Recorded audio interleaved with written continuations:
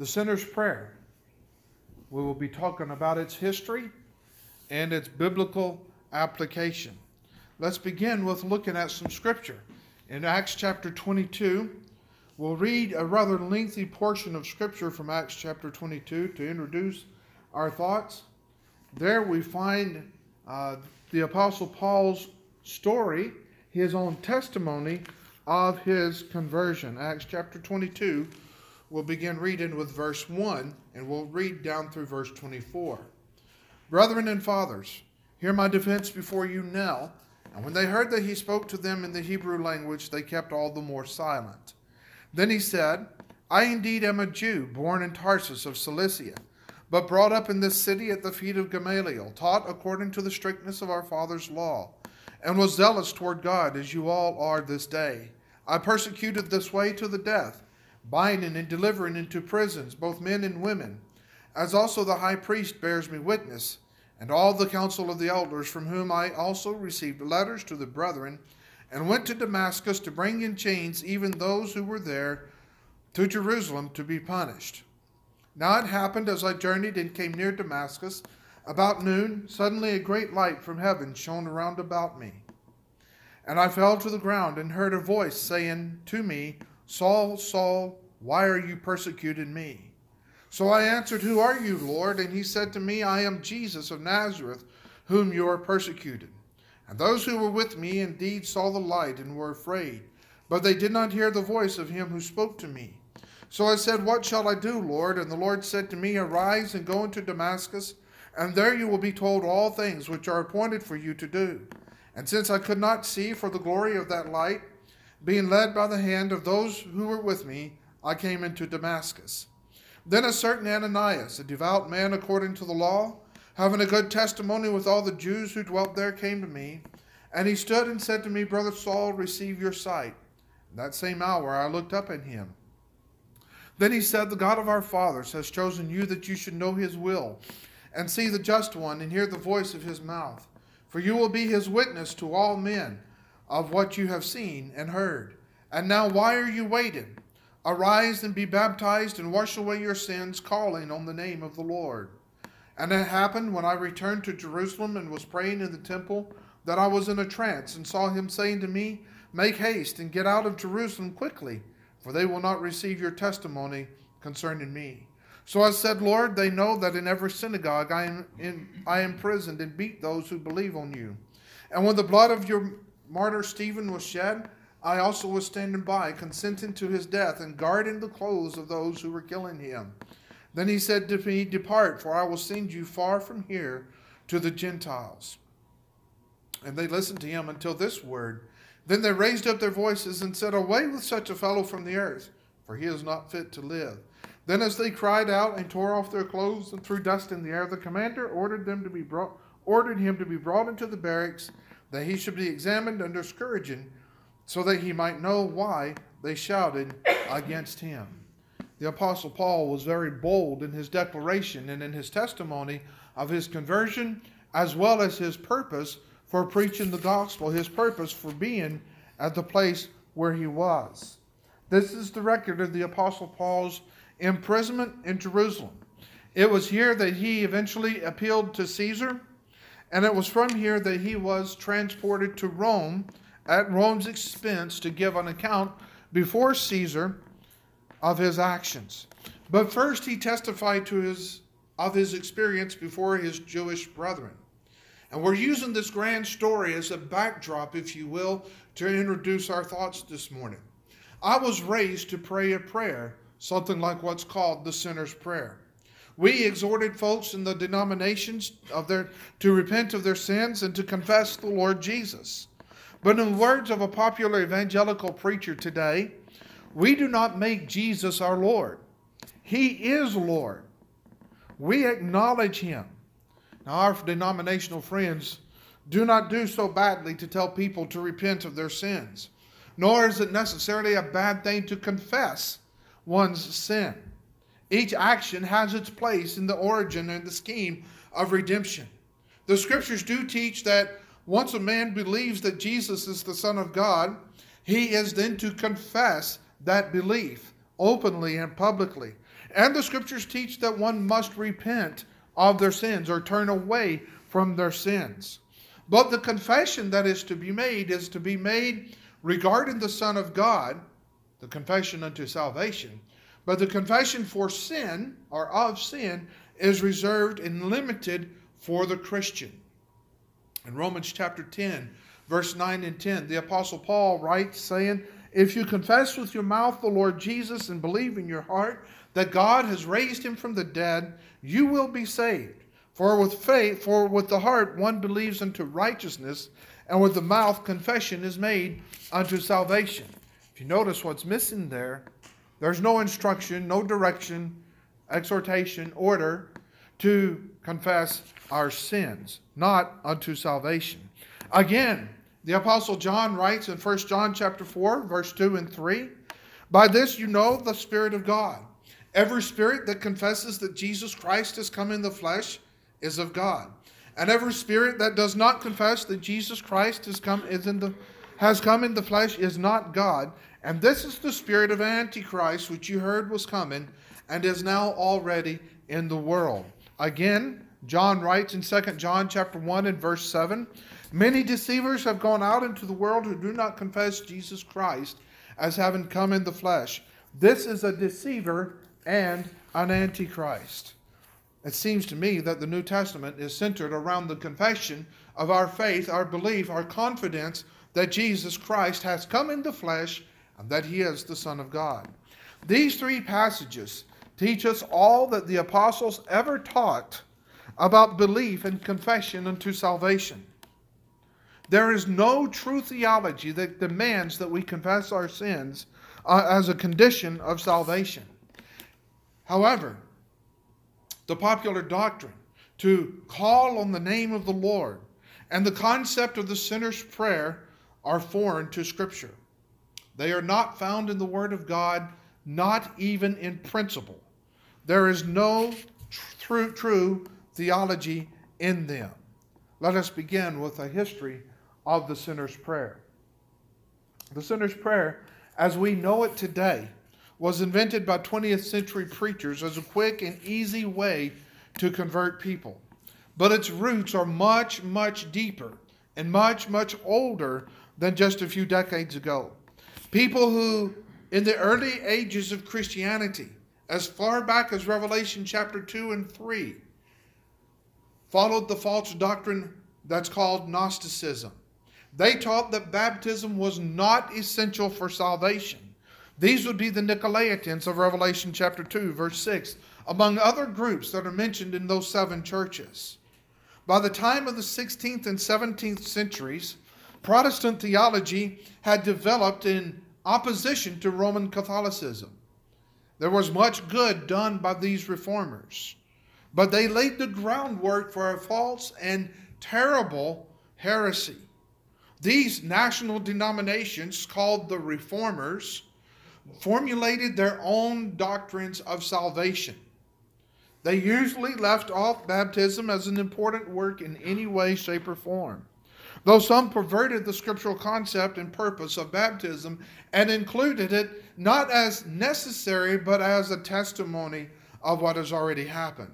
Some of these formed what is called today mainline denominations or mainline Christianity, and some of these denominations are still present with us today. John Calvin from Switzerland established what's called today the Presbyterian Church. Martin Luther from Germany established what's called today the Lutheran Church. King Henry VIII established in England the Anglican or Episcopalian or Church of England. John Wesley, again in England, formed what is called the Methodist Church. In time, all of these began to preach and to teach baptism as an outward sign of an inward grace. They taught that a sinner must pray long and hard hours to repent and to be saved. Now, if we can fast forward to the 18th century, men such as John Wesley and George Whitefield were preaching, and what their preaching was attracting thousands from the slums in England and in Europe. They were joined in the United States by such men as Jonathan Edwards and Thomas Asbury. These were leaders preaching and leaders of theological thought in those days. They taught that there was a great need for an adult confession experience. Let me say that again because I may have got my tongue tangled. They taught that there was a great need for an adult confession experience. The experience that they taught was radical, and it varied from person to person. A lesser-known preacher by the name of John Webb in the U.S. taught, and this is a quote from one of his writings, "Here is a promise of union to Christ in these words, I will come to him. If any sinner will but hear my voice and open the door and receive me by faith, I will come into his soul and unite him with me, and make him a living member of that mystical body of which I am the head." If you listen carefully, they're completely foreign to the scriptural concept of salvation. Fast forward again to the 19th century. In 1801, in Cane Ridge, Kentucky, a several weeks long revival began. In this revival, people were known to bark like a dog, roll over in the aisles, pass out. When they were saved, they would shout, they would run the aisles, the backs of the pews, and all kinds of crazy behavior. Certain evangelical preachers of the day took advantage of this and created an emotional stir that left thousands with strange notions of salvation. The real cause was not an outpouring of the Holy Spirit as they claimed. They thought that this was a second Pentecost, or they claimed that this was a second Pentecost. But historians and scientists of the day who were there and studied what was actually going on have reported that there was a severe shortage of nutritious food, and that there was hardly any clean water to be found, and that these things led to this delirium. In fact, one man, a man by the name of J.V. Coombs, who was an eyewitness to these events, said, "The appeals, the songs, the prayers, they drive many into a trance state. I can remember in my boyhood days seeing 10 or 20 people laying unconscious on the floor in the old country church. People called that conversion. Science knows it as mesmeric influence or self-hypnotism. It's sad that Christianity was compelled to bear the folly of such movements." In 1835, a man by the name of Charles G. Finney began to champion these unscriptural tactics. He became a preacher, professor. He left his career in the law as an attorney and became a traveling revivalist. He established what is even existent today, a college in Oberlin, Ohio, known as Oberlin College or Oberlin University, and he developed the method called the Mourner's Bench system. This is a system that is present in many denominations even today. Mr. Finney wrote in one of his many publications, "The church has always felt it necessary to have something of this kind to answer this very purpose. In the days of the apostles, baptism answered this purpose.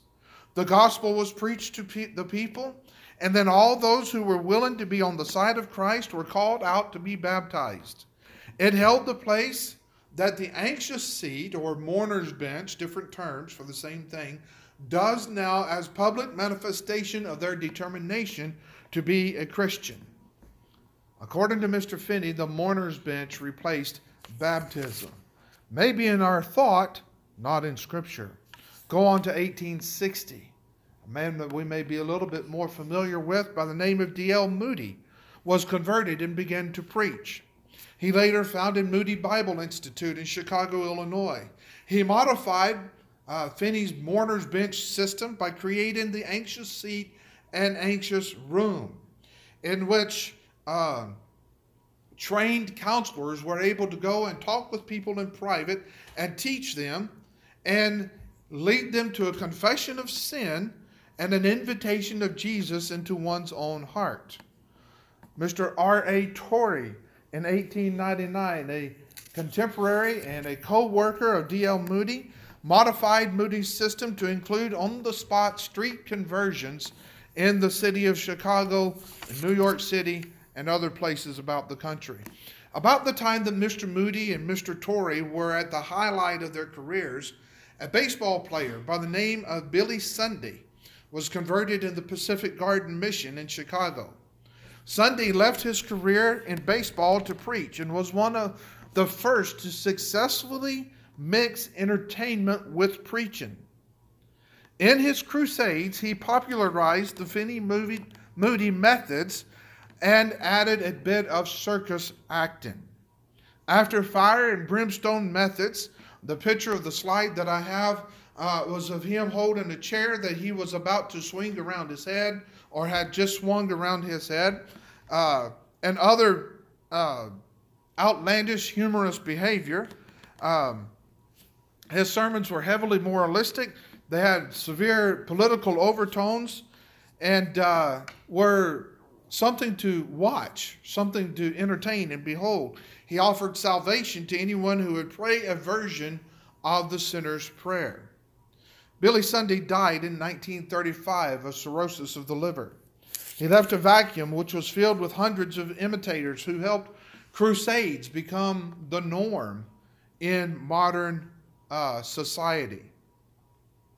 This paved the way for drastic changes in theology and in doctrinal preaching. Along came the men called Billy Graham and Bill Bright.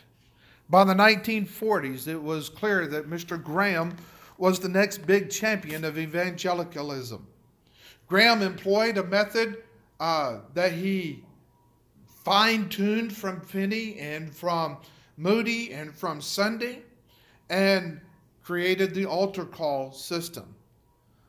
He had counselors in his crusades to guide the inquirers. Graham summed up everything from Finney to Sunday and added respectability is what he did to this method. His method included a refined and precise protocol of music, trained counselors, and a speaking technique that was all geared to help men accept Christ as their Savior. Bill Bright developed the concept called the Four Spiritual Laws. This ended where the teacher of the Four Spiritual Laws, whether he's on the doorstep, on the street corner, or in a building or in a crusade, would lead the potential convert through the sinner's prayer. This was a method that was adopted and applied by Graham in his massive worldwide crusades. One example of the sinner's prayer, and there are thousands, if you just looked up the sinner's prayer, you can find many, many hundreds of copies or examples, says, Heavenly Father, I realize that I am a sinner and have broken your laws. I understand that my sin has separated me from you. I am sorry and I ask you to forgive me. I accept the fact that your Son, Jesus Christ, died for me, was resurrected, and is alive today, and hears my prayers. I now open my heart's door and invite Jesus in to become my Lord and Savior.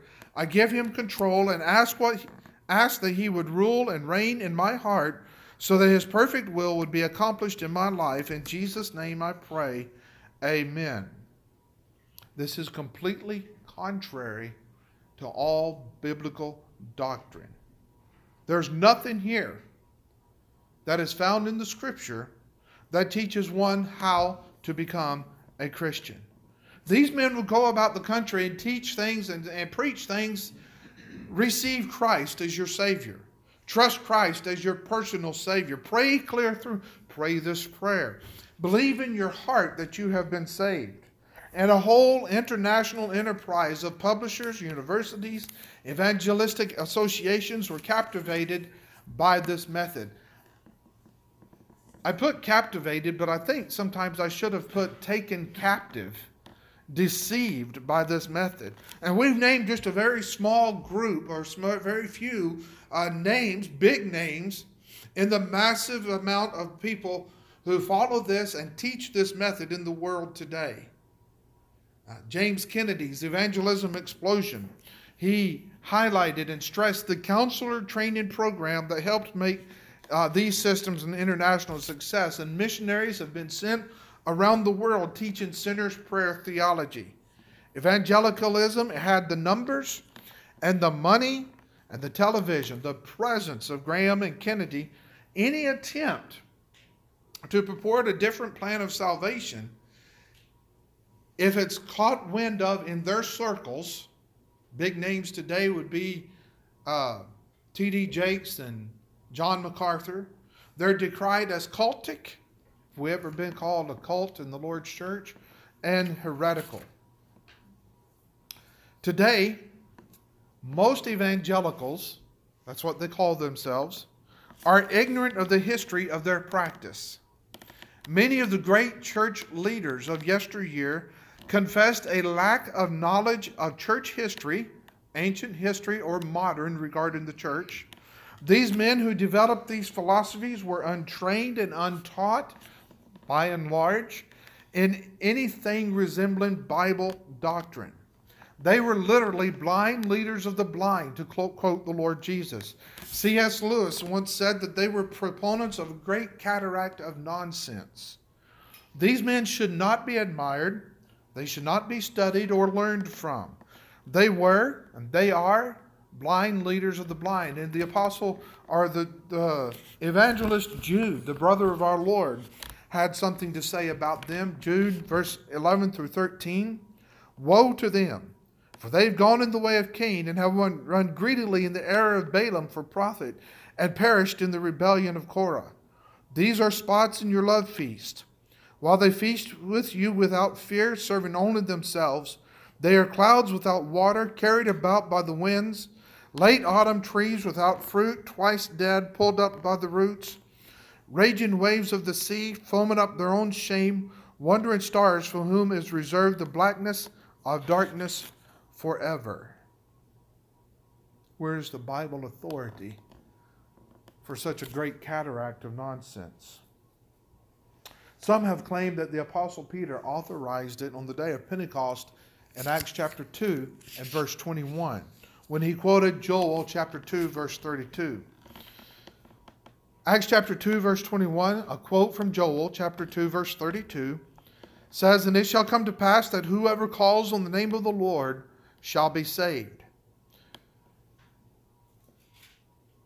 Joel's message goes on and says, Joel 2, verse 32, "For in Mount Zion and in Jerusalem there shall be deliverance, as the Lord has said, among the remnant whom the Lord calls." Now the claim that Acts chapter 2, verse 21 provides authority for the sinner's prayer is completely baseless. The call that is contemplated here is fulfilled when sinners surrendered themselves to the terms of the gospel. In just a few verses, the Apostle Peter unequivocally equates forgiveness of sins with being saved, and says plainly that this is done in baptism, not in prayer. Acts chapter 2, verse 38.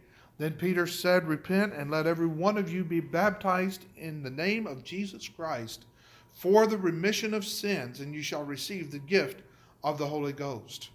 To believe that a sinner may be justified from sin by simply praying the sinner's prayer as a substitute for obedience to the plan of salvation is to labor under a delusion that is completely void of biblical support. Is there any authority for the sinner's prayer?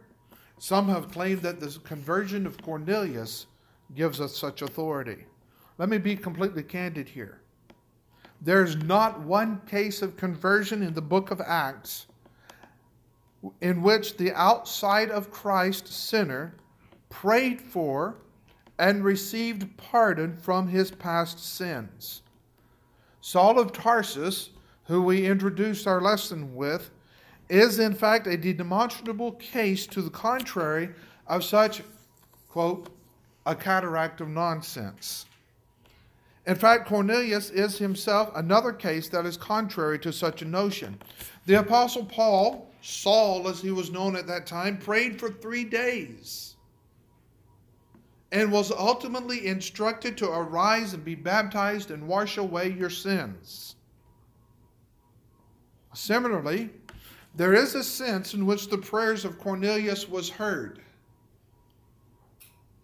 Clearly, he did not receive pardon as a result. This is evidenced by the fact that the prayer was heard before the centurion ever met the Apostle Peter. Before he ever heard words from the Apostle Peter, who was sent to him to hear words whereby he may be saved. Acts chapter 11, verse 14. The story of Cornelius was beneficial for us to read and to examine carefully any time we're wanting to examine how to be saved or any question about our salvation. Acts chapter 10 and Acts chapter 11. So how does one become a Christian today? I think this question can be best answered along with the question of what exactly has to happen by Jesus and Nicodemus's interview, nighttime interview, found in John chapter 3. There the Lord Jesus said in John chapter 3, verse 3, "Truly, truly, I say unto you, unless one is born again, he cannot see the kingdom of God." Verse 5, Jesus again says, "Except one be born of water and the Spirit, he cannot enter into the kingdom of God." Verse 7, "You must be born again." Nicodemus was the ruler of the Jews. He came to Jesus at night and initiated this interview with a compliment to Jesus. It seems that Jesus ignored the compliment and went straight to the heart of the issue. He makes these three grand truth statements that we need to examine a little bit. Jesus hit the point hard with this good man. He pressed the issue home at each juncture of this conversation. So we ask again, what does it mean to be born again? How does it happen? There are three important phrases connected with the birth experience that are found in Jesus' statements here. There's a begetting, a bringing forth, and a state into which one enters as a result of that process. We understand this process. Jesus likened it to the birth process. In the human experience, there's the implementation of seed by the father, a delivery from the mother, and a family relationship that is subsequently enjoyed, in most cases. This relationship also has an inheritance privilege. Within this context, the Lord Jesus infers each of these three components mentioned in his speech: spirit, water, and the kingdom. We confidently argue then that the Lord is affirming the following statements. One must be begotten by the Spirit. This is effected simply by the Word of God. The sacred message produces faith. Romans 10, verse 17, faith comes by hearing, and hearing by the Word of God in an honest heart, as we're taught in the parable of the seed and sower in Matthew chapter 13. Penitent faith, is generated then by the gospel, which leads one to obey the law, the New Testament, its command to be baptized in water. This identifies one with Jesus' birth from the dead, his resurrection. In Romans chapter 6, verse 3 through 5, the Apostle Paul reasons and says, "Do you not know that as many of us as were baptized into Christ Jesus were baptized into his death? Therefore we were buried with him through baptism into death, that just as Christ was raised from the dead by the glory of the Father, even so we should walk in newness of life. For if we have been united together in the likeness of his death, certainly we also shall be in the likeness of his resurrection." Again, the Apostle Paul tells us in Colossians chapter 1, verse 13, "He has delivered us from the power of darkness and conveyed us into the kingdom of the Son of his love." Revelation chapter 1 and verse 5. "And from Jesus Christ, the faithful witness, the firstborn from the dead, and the ruler over the kings of the earth, to him who loved us and washed us from our sins in his own blood." Number 3, all who yield to the divine plan then become citizens of the kingdom of Christ, or members of his church. Jesus talked about his church going to be built in Matthew chapter 16, verse 18. I say to you that you are Peter, and on this rock I will build my church. In Acts chapter 2, verse 47, we find him building the church at the very beginning. There we read, praising God and having favor with all the people, and the Lord added to the church daily those who were being saved. In John chapter 3 and verse 5, we've already mentioned this. Jesus answered, most assuredly I say to you, unless one is born of water and of the Spirit, he cannot enter the kingdom of God. Did you notice what was missing when we talked about the history and went through all those men and their works and things that they did and things that they taught? Never once mentioned baptism, did they? In fact, any time that those guys mention baptism, they're preaching against it as a necessity. They're preaching against it as anything having to do to relate to salvation rather than a testimony of it after the fact. A concept that is completely foreign to the Scripture. They encourage their adherents to pray for salvation, to ask Jesus into their heart. Let's hear again from the words of Jesus himself. He said, most assuredly I say to you, unless one is born of water and of the Spirit, he cannot enter the kingdom of God. No prayer is mentioned here. No confession of sin is mentioned here. In John chapter 3, Jesus is referring to immersion, baptism. The simple truth of the matter is this. The water that is alluded to in this context is a reference to the water of baptism. This is a necessary act of obedience to those who aspire to enter into the kingdom of heaven. This fact is evidenced by the following considerations.